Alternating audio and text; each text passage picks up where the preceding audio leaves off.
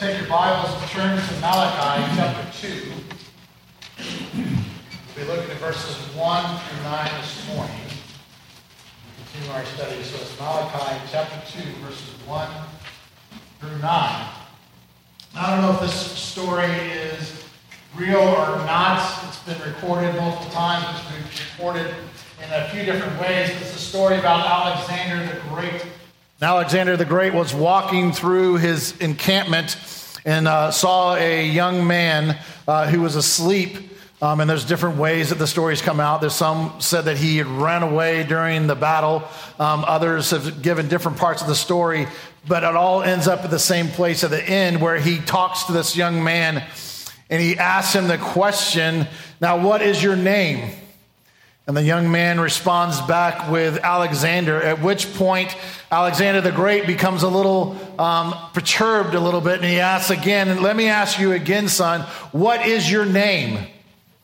"Alexander, sir."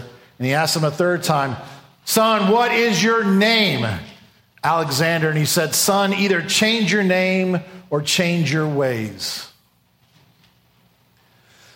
Part of that kind of describes what we're going to be looking at this morning in regards to, this is, again, a passage where God is speaking to his people. So if you're not a Christian, we're glad you're here, but this is where God in his scripture is speaking to his family. So he's dealing with some family issues here, and we ask that you would listen and that maybe this might be the thing that draws you closer to who Christ is. But he is speaking specifically to his priests who have now, as we've seen, have offered spoiled sacrifices. They have snorted. They become despised. They become bored with the service of living and giving to God. And so now this is where we find ourselves at Malachi chapter 2, starting at verse 1. "And now, O priests, this command is for you. If you will not listen, if you will not take it to heart to give honor to my name, says the Lord of hosts, then I will send the curse upon you, and I will curse your blessings.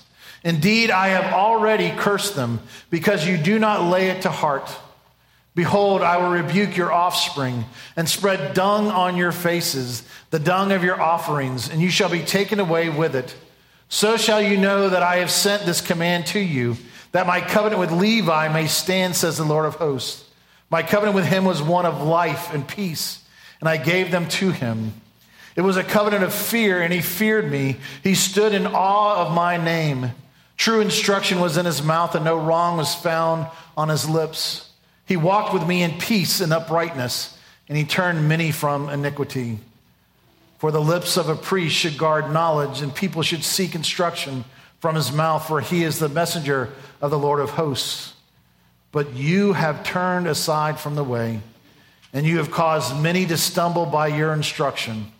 You have corrupted the covenant of Levi, says the Lord of hosts. And so I will make you despised and abased before all the people, inasmuch as you do not keep my ways, but show partiality in your instruction." Let's go to the Lord in prayer. Heavenly Father, again, as we come to a passage that speaks to those of us who are part of your family, Lord, give us ears to hear and the ability to apply. And these are hard words. But Father, allow us to be truthful with ourselves. And Lord, drive us back to the cross. Drive us back to Christ, to where we find, and only we find, our forgiveness of sins in him and him alone. Restore us, we pray. For we pray this in Christ's name. Amen. So first of all, God talks by saying, take this to heart. You do not honor me. Let me give you a real life example. I've used this example before, but I'm going to use it again because I think it's applicable. So again, I had no problem, especially in my early years of high school, to live a dichotomy of life, which meant that I had no problem playing the Jesus game. So I went on the mission trips. I said the words. I went to church. I even would say that I lied to my mom, and didn't have a problem with her getting rid of my AC/DC records and stuff like that and replacing them with Christian music. So I was playing a game with my mom, and I would say she probably felt that I was a Christian. and a true Christian. And then she went one day to the high school, and she was in the front office, and she was there talking to one of my friends who was supposed to call and get me, and I think it's for a doctor's appointment or something, and I was supposed to come to the front office, and she was saying, "Oh, do you know my son, Jeffrey?" "Oh, yeah, I know your son." "Well, do you know that," and I don't know why people do this, but people do this, "Well, do you know that he's a Christian?" Now, why did she have to say that? But she did.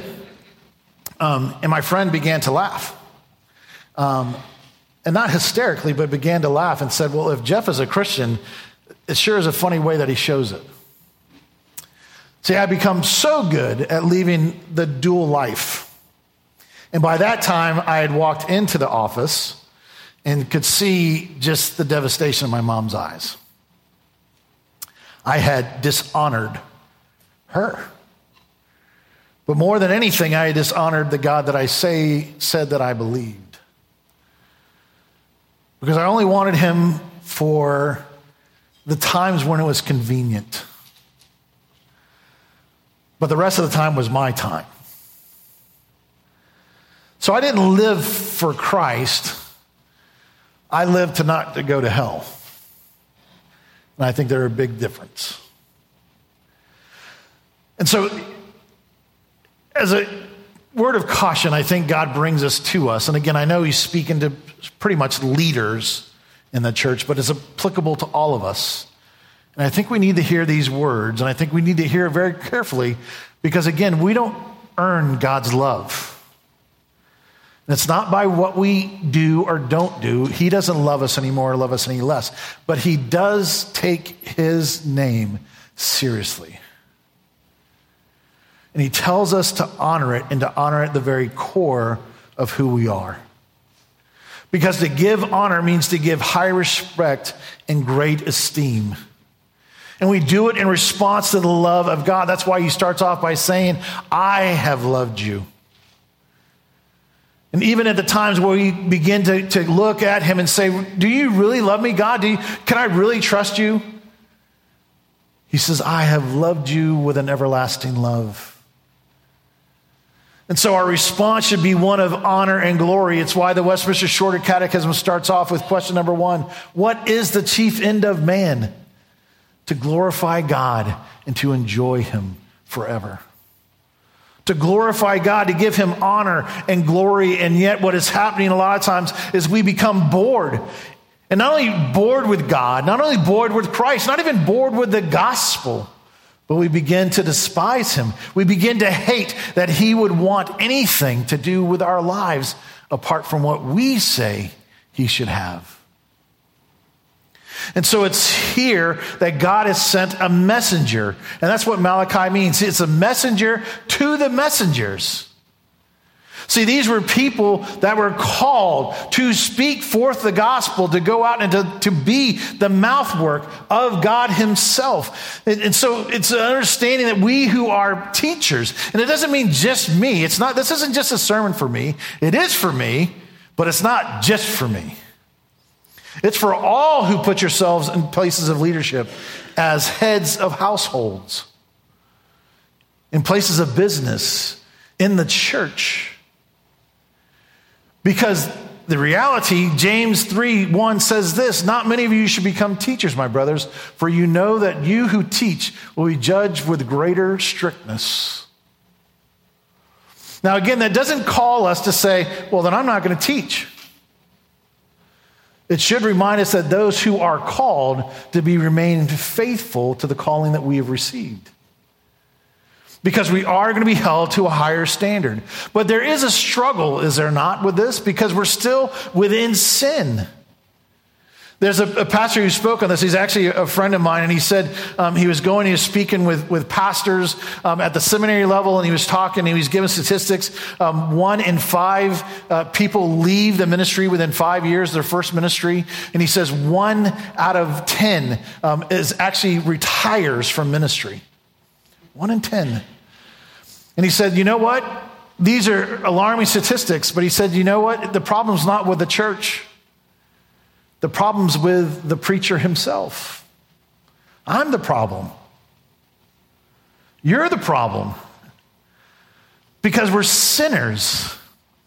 And we live in sin and we live within the battle. And so there's a distinction when we begin to have things called. And even this week, there's a situation that I had to go back and repent of. And repentance is very different than sorry. Judas was sorry, remember? He was sorry he turned in Jesus. And he went and hung himself. Peter was repentant.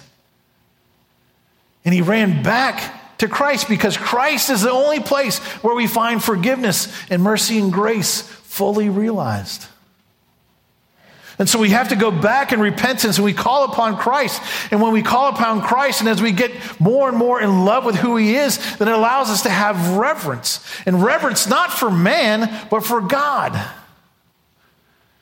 And that's what Jesus is saying to us. That's what Malachi is trying to tell us for God. We have to come back to the place where we revere God and who he is more than anything else. And so what he does, he gives us two examples. And the first one is the faithful standard that we find within Levi. And so I'm going to use the words, and they're in there, and if you have the bulletin, of logos, ethos, and pathos. Okay, and so this is brought to us very clearly when we go through seminary, but these are the three things that we have to make sure that we look and pay attention to in our lives. And the first one is logos, which is the word. That's the word. And so the word is, am I preaching, am I teaching faithfully? Now this happens to be called to Levi, remember? And Levi becomes the priestly tribe. Now why is that? Well, in Exodus 32:26, it says this: then Moses stood in the gate of the camp and said, who is on the Lord's side? Come to me. And then it said, and all of the sons of Levi gathered around him. And then it says in Deuteronomy 10:8-9, it says, now to all of Levi, he doesn't get to inherit land like everybody else. His inheritance is the Lord. And so they're set apart as priests. And as being a part of that, what Levi was called to was to, as the Logos, give a full counsel of God. Now, what does that mean? That means all Scripture. It's why we preach exegetically here. I don't pick and choose which books I go through. I don't pick and choose which passages I'm going to preach on and the ones that I'm not. I have to preach on the good passages where I get to come and shoot sunshine your way and tell you how good you are. Jesus loves you, this I know, for the Bible tells me so. But I also have to say to you, hey, you are living in a way or you are dishonoring the name of God. And so it has to be the full counsel of all Scripture. Kent Hughes says this in regards to the Logos: I have to have studied, I have had to have prayed, I've had to exegete it right, I've had to done everything that when I preach is as if it is the Word of God itself.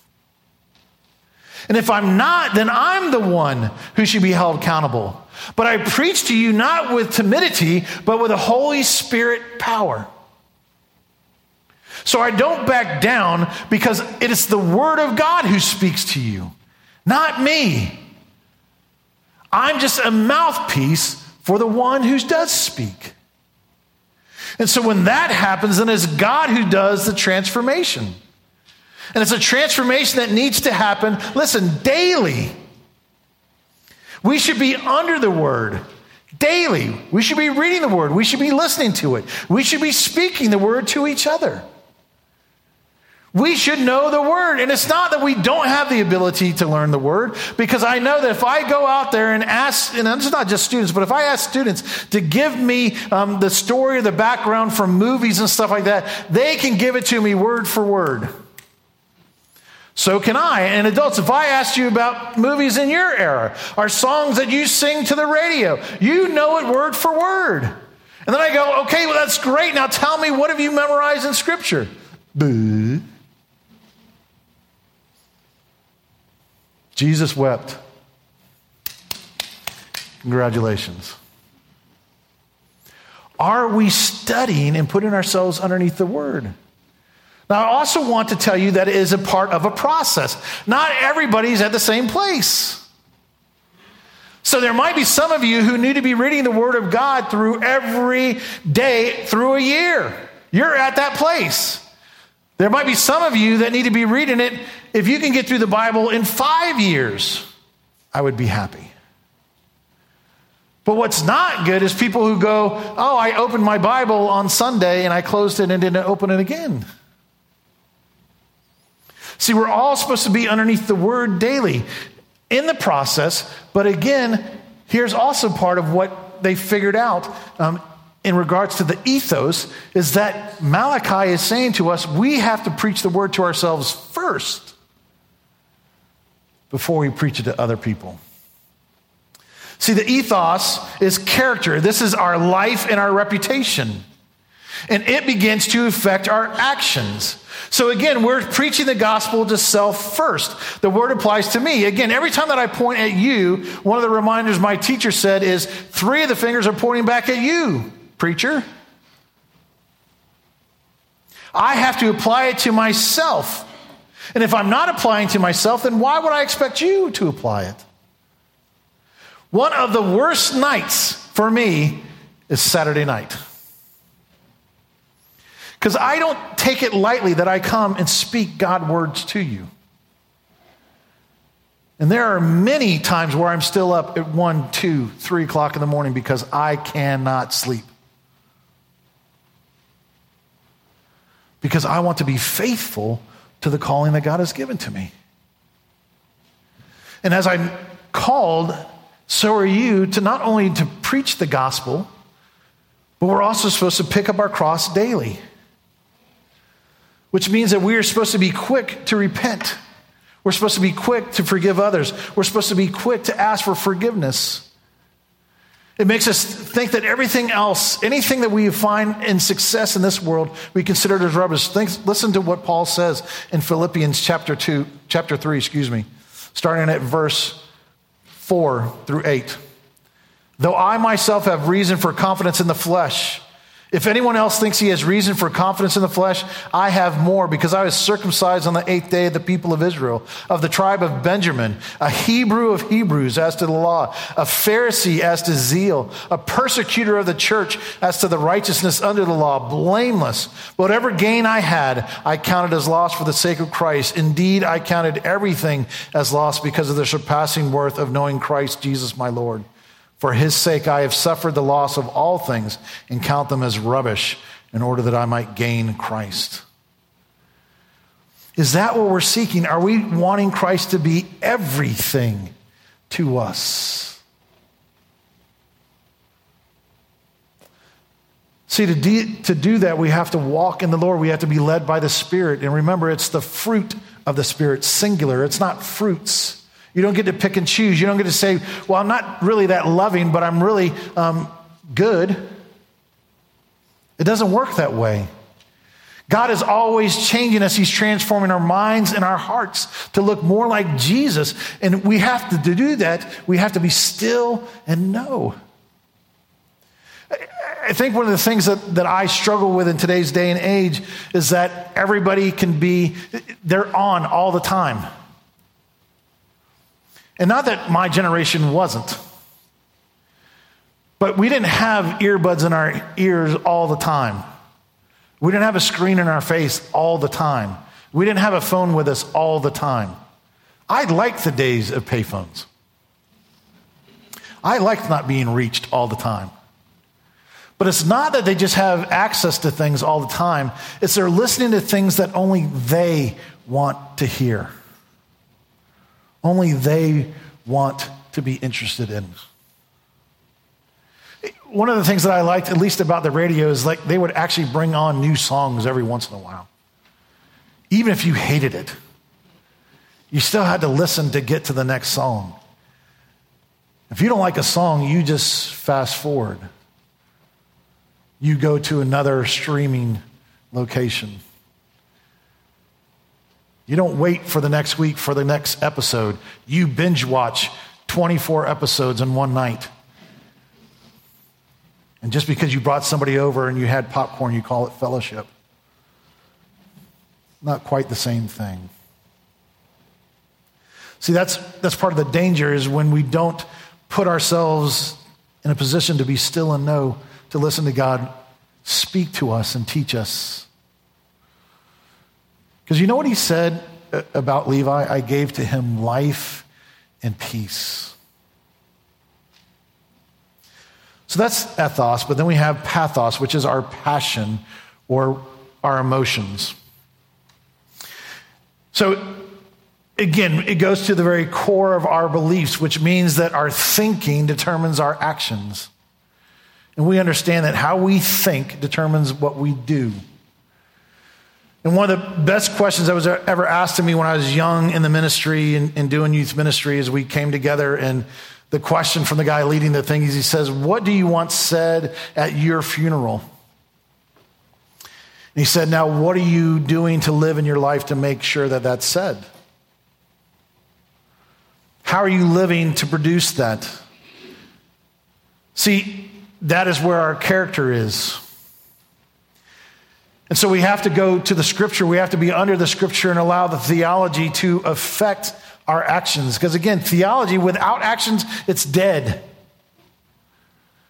But we have to say, how does this understanding, this reading of the word affect how I live my life? Because that begins to affect movement. It's life and peace. This is what 1 Timothy 4:16 says. If we are living our lives the way that we're supposed to, if we're studying the way we're supposed to, keep a close watch on yourself and on the teaching. Persist in this, for by so doing, you'll save both yourself and your hearers. And how does that happen? Through Christ.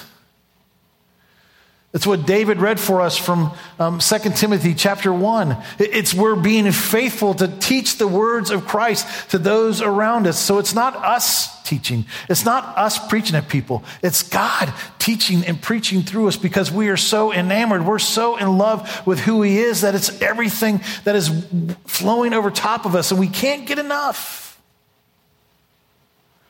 We can't get enough because we're so in love with our Savior and Lord. So that's the standard that God set before us, but it's not the standard that we see in Malachi.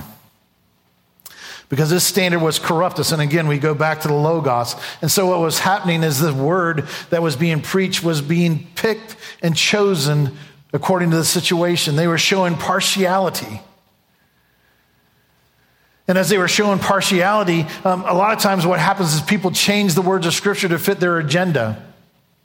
Hey, I want to do this, so I'm going to go to this one verse, and I'm going to pull it out of context, and I'm going to use this one verse, and I'm going to beat people up with that one verse, and I'm going to continue to abuse them. Or maybe sometimes people become that one translation person. Oh, it's only the King James. Oh, it's only the New American Standard. It's only the NIV. I'm telling you, as your pastor, you should have at a minimum 4 translations at all time. 4. Because you need to be reading Scripture according to the Scripture, according to the Scripture. You should know why there's different words in there. And you should be asking yourself the question, why is this different? Is it just simply semantics? They just used a different English word? Or is there a big distinction here? And you'll be surprised at how many distinctions are there. And you'll be surprised, those, even this week, someone was talking to me about saying, oh, well, it's the love of money. And I said, whoa. I said, it's not just the love of money. It's a sin to have the love of money. It's not money itself. It's not wealth. I want you all to make a lot of money. I would love for you to pay off this building. I would love to send missionaries around the world. God doesn't have a problem with the wealth. It's our use of it. It's our love of it. And again, I think part of it, and I'm serious about this, part of why God called me to the ministry is because I would be a jerk with a checkbook. I really would. It's not that I wouldn't give to the church, but when I had my checkbook, it was the last check I wrote. And I would look at my bank account and go, ooh, that's not looking great.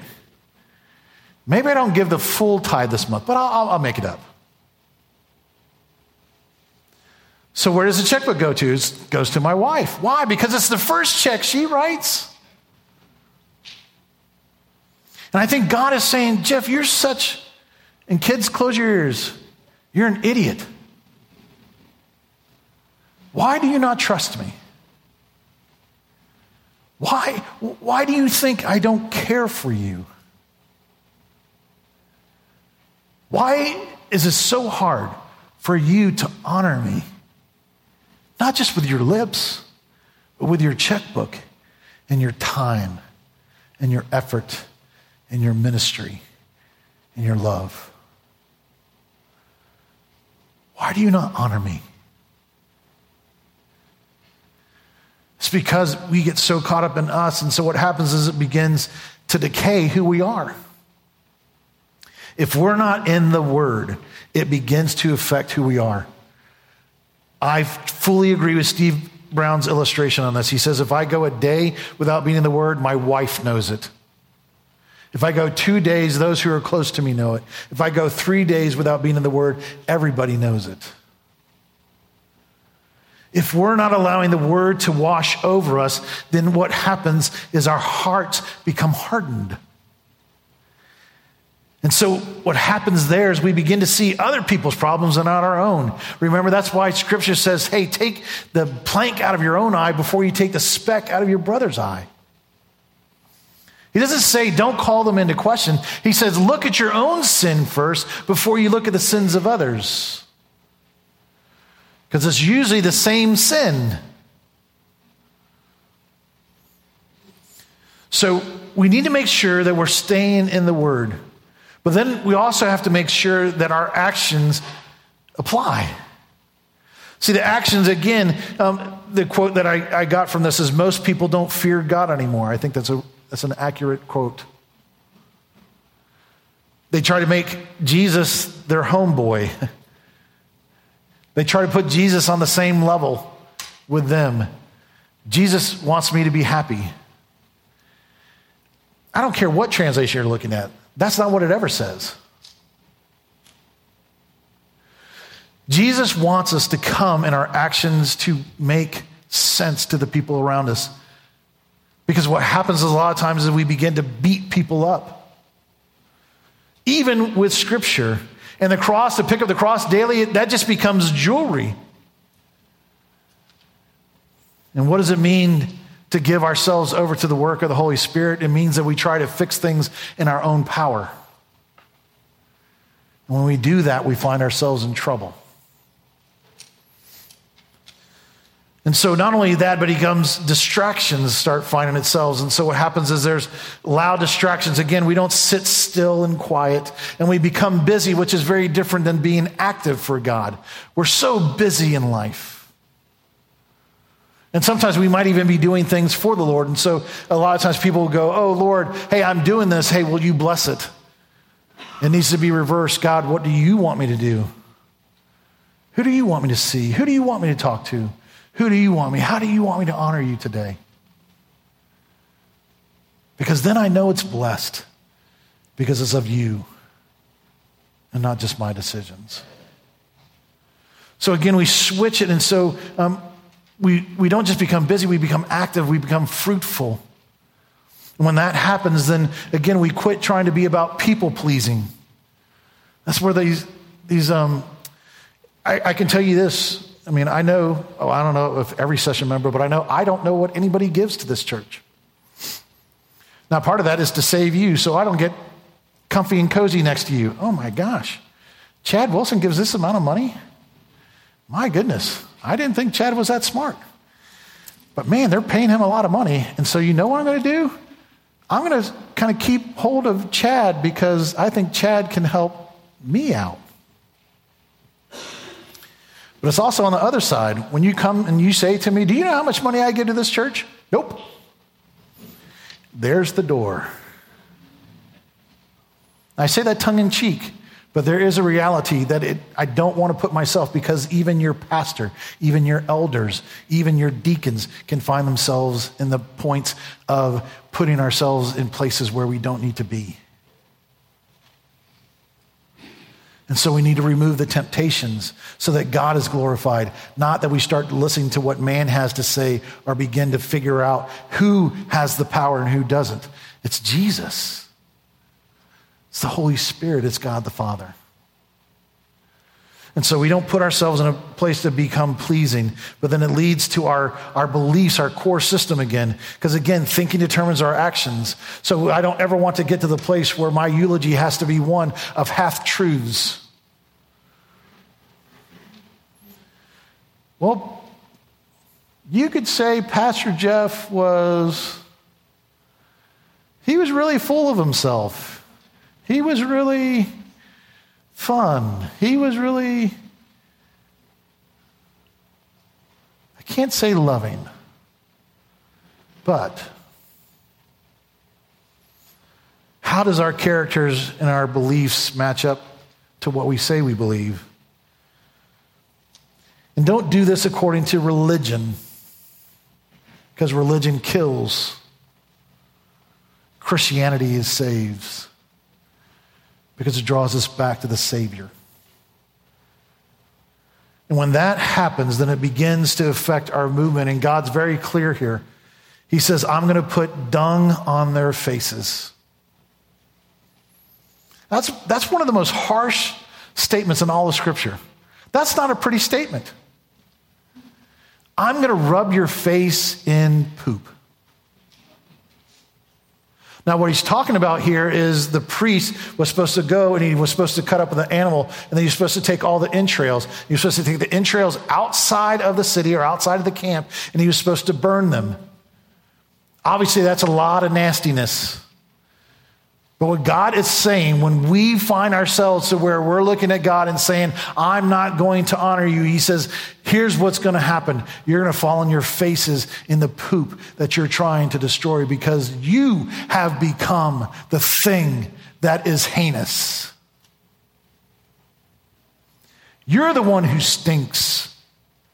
You're the one who is unholy. By the way that you have treated me.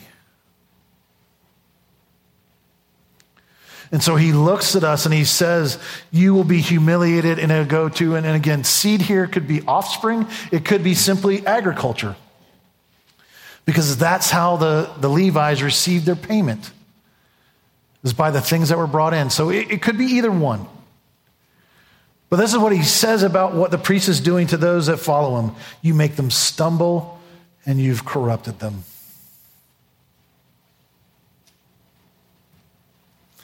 So what's the application in this great passage? The passage is this: God loves you. And he loves you so intimately that he will not allow anything to drive a wedge. Listen, he's not talking to the priest, and he doesn't say, I have cut you off or I've removed my spirit. He says, I have made you unholy and despised by the people because of the way that you're fulfilling your office. But it does not remove the love of God. There's always time to repent this side of heaven or him coming back. There's always time to go back and start reading the word daily. And if you've gone this long, this whole year, and haven't picked up the word, start on day today. Don't start reading January 1 and try to catch up to August 3rd or October 3rd. Start on October 3rd. God loves you. He cares for you intimately. And he gave his son for you. And he says, now come and worship me with your whole heart, mind, and soul. And may it be our pleasure. May it be our pleasure. So heed the warning. Heed the warning. You don't want to be poop faces. But understand you are children of the living God who gave his son for you to give you a righteousness you can never deserve or earn, so that you might be called the sons and daughters of the King. May we honor him as such. Amen? Let's pray.